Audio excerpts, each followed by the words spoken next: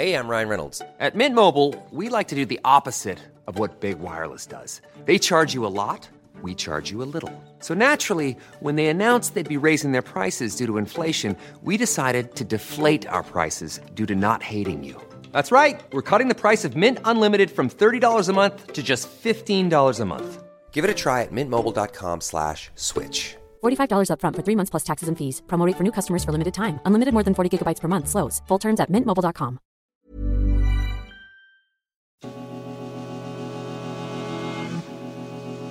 My name is John Doran and I write about music.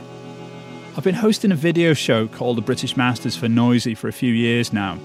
I usually speak to artists who feature strongly in my record collection. We've had everyone, from Marky Smith to Jimmy Page, from Liam Gallagher to Viv Albertine, from Tricky to Goldie. We've just launched our 4th series, and we've finally got round to putting the audio up from the interviews here. We'll be putting all the new episodes up, plus a few classics here and there. Today, I am talking to one of the most famous and hard-working faces in the contemporary musical landscape, Damon Albarn. Rising to prominence as the frontman of the world-bestriding Blur, he has since become known for his seemingly never-ending supply of side projects and collaborations, Gorillaz being the most globally renowned. I'm talking to him today in his West London studio about the release of the new album by The Good, The Bad and The Queen. Welcome to British Masters. Thank you. First of all, I want to apologise for my appearance. What's wrong with your appearance? My hair, obviously. You've been up all night? Yeah, I have actually. My son woke me up at 2. And Right. If there's any consolation, I woke up at 3:49 exactly, because I came back from Mexico 10 days ago. Nearly 2 weeks ago, actually. Nearly 2 weeks ago. And I've still got jet lag. What, is there a cure for it? I don't know. I've never had, like, a second week. I suppose it's because when I got back, I went straight into rehearsal for Good, the Bad and the Queen, because I was doing Gorillaz at their final thing. I suppose there's a lot of sort of downloading one world and uploading another world simultaneously and trying to get a sleep pattern together. Right, so the supergroup, the nameless supergroup that a less diligent journalist than me might refer to as The Good, the Bad and the Queen.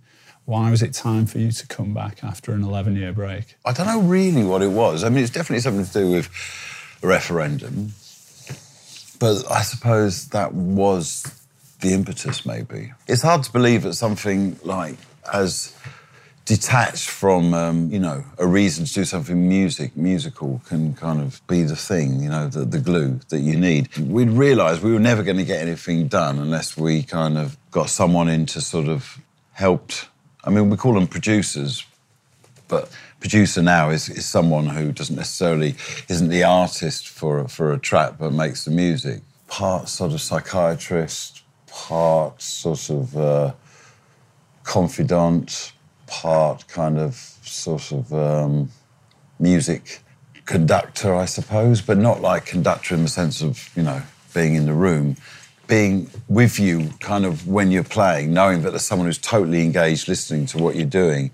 It's sort of someone who's not like sort of on their phone or reading the paper or in the other room, So that's what he was. Why did you start working with Tony Visconti? Paul thought that might be the good sort of steward of the proceedings. As a group, are you kind of fans of particular bits of his back catalogue? Yeah, all of that early Bowie stuff is, something that bonds us together very closely, and the sort of the people that came before that, like Anthony Newley, Jake Thackeray, and all of that.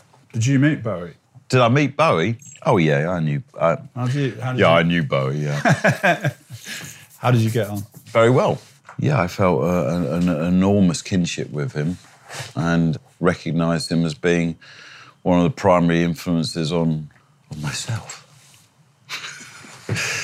I was really, really interested when I heard that, you'd shifted your focus from London to Blackpool. That's a really big shift in my book. It's a very important part of my life, the north of England, but my very early life, really.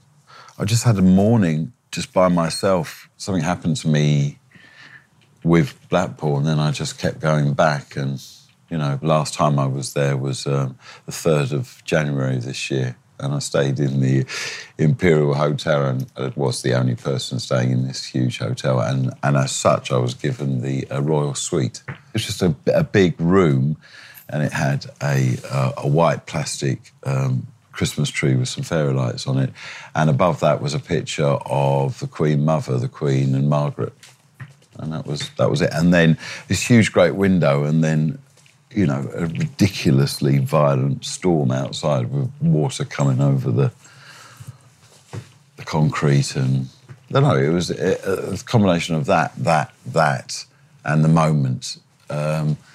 You know, you don't forget images like that. So from my first visit there, it's haunted me. It stayed with me. So it was a good place to start something, as good as any. Geldof described the post-Brexit landscape as a self-built cultural jail, and I thought that was a great phrase. Yeah, I mean, yes, it's definitely one way of looking at it. So you work with a lot of international artists. What are your main worries about Brexit, culturally and artistically speaking? No, apart from visas, which, you know, it's pain when you spend a lot of your life travelling. That is going to be a pain in the arse. The idea that we're going to sort of welch on a cultural kind of sort of signature that was made thousands of years ago. I mean, why is that suddenly become the thing that we can't cope with over everything else that's wrong with the world? Something that we've been for thousands of years, i.e. the absorbers and the regenerators of different cultures all coming together, and it's just like, who do you want to be? Do you want to be yourselves, or do you want to be Brexit? The point, I suppose, is, have you really thought through what you could potentially become as a culture if you did this? And I don't think that was even discussed, was it? Because none of us really want this. And anyone who wants it, we know that that's not really what they want, it's something else, but then just no one's created the proper forum for us to have that discussion. In a sense, the referendum should have been about, right, as a family, we really need to sit down and talk about a lot of things, because it's self-evident that, you know, from some people's perspective, other people are just taking the piss, and I get that. But that's what it should have been about, and, you know, getting 52% gave you just marginally more kind of sort of rights to start the conversation. So I wanted to talk to you about, like, the way that you collaborate with people, and one of the ways we can split this is to do with age.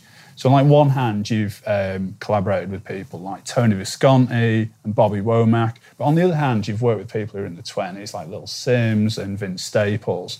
As somebody who is, roughly speaking, in the middle, what is veering to the, but yeah. Oh.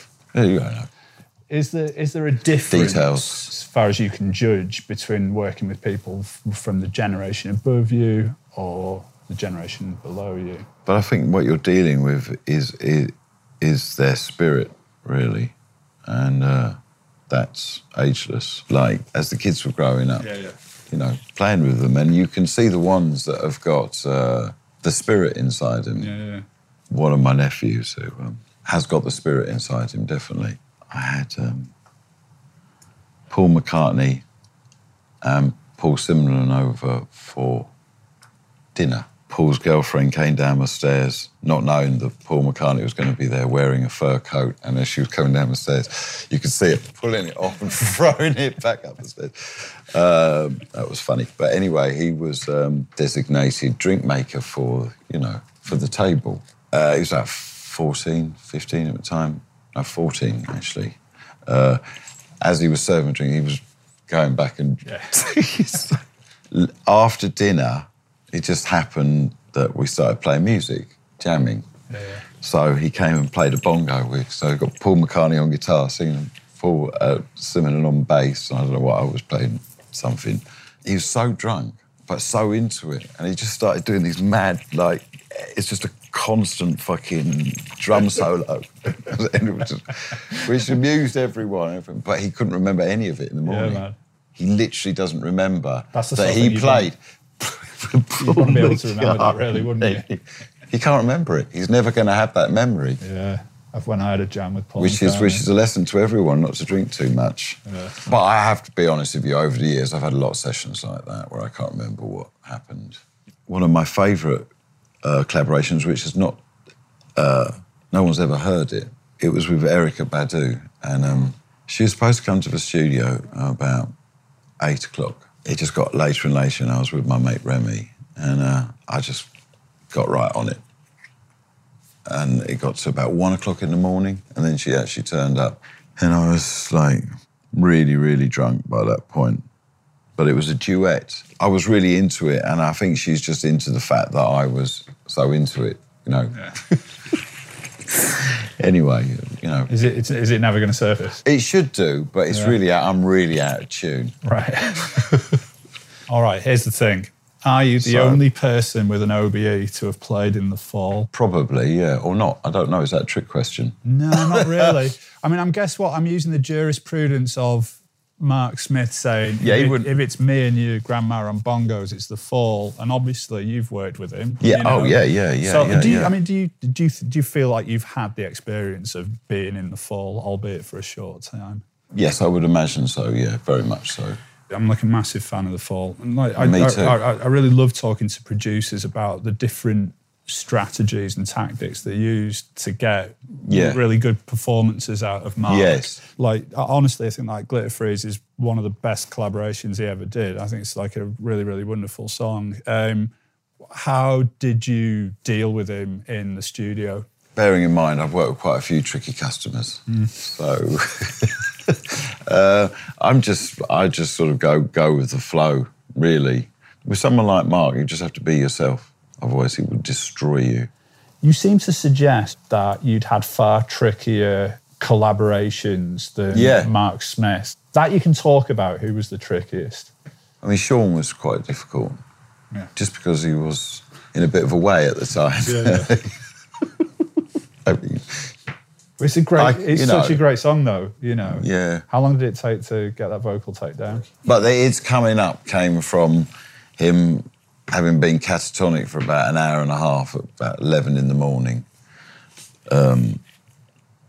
sitting on the stool with his headphones on, and then just sort of coming back to life and going with the sound. It's like it's coming up, the sound on the headphones. I can hear it now. It's coming up. And then when it's there, and I mean, that was kind of all I got. Yeah. So that's why it's there, you know.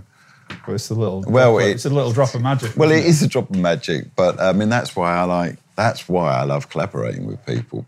I don't see it as like, right, I expect a song, or I just love it. That performance at Glastonbury is like, no, I think it's like one of the best things that's ever happened at Glastonbury. You look like you're maybe slightly stressed out. Well, I was a bit stressed out because Jamie and myself had made a decision that I wasn't going to talk to the audience. Now, the year before, I'd done it with Blur, and then Bono fell off a bike, broke his arm, I don't know what it was, and they had to get someone to fill in, and I you know, they offered us it, and if I look back on it, I sort of, maybe it was a bit too early for us to do that show with that band, and if I'd have done it the next summer, it would have been really amazing. I'd have felt like I'd have given the audience... the Gorillaz? Yeah, given it. Oh, it was awesome.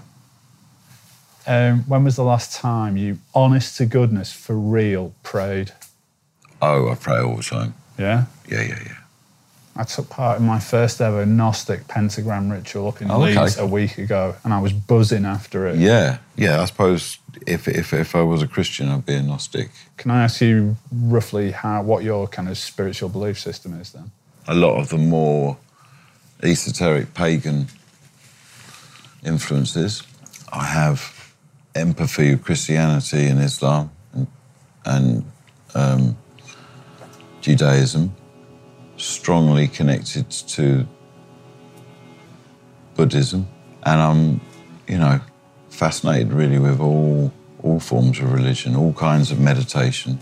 In a sense, you know, the spirit of music is something that moves effortlessly amongst all of them when they're at their best, really. When religion is at its best, in a sense, it has that energy that I feel is the same in music. That was me, John Doran, talking to a British musician who has changed the course of popular culture. This is the British Masters Podcast. Watch the visual versions of the episodes on YouTube by searching Noisy British Masters and subscribe here to get new episodes of the audio version. Godspeed, friends, and remember, listen to Electric Wizard.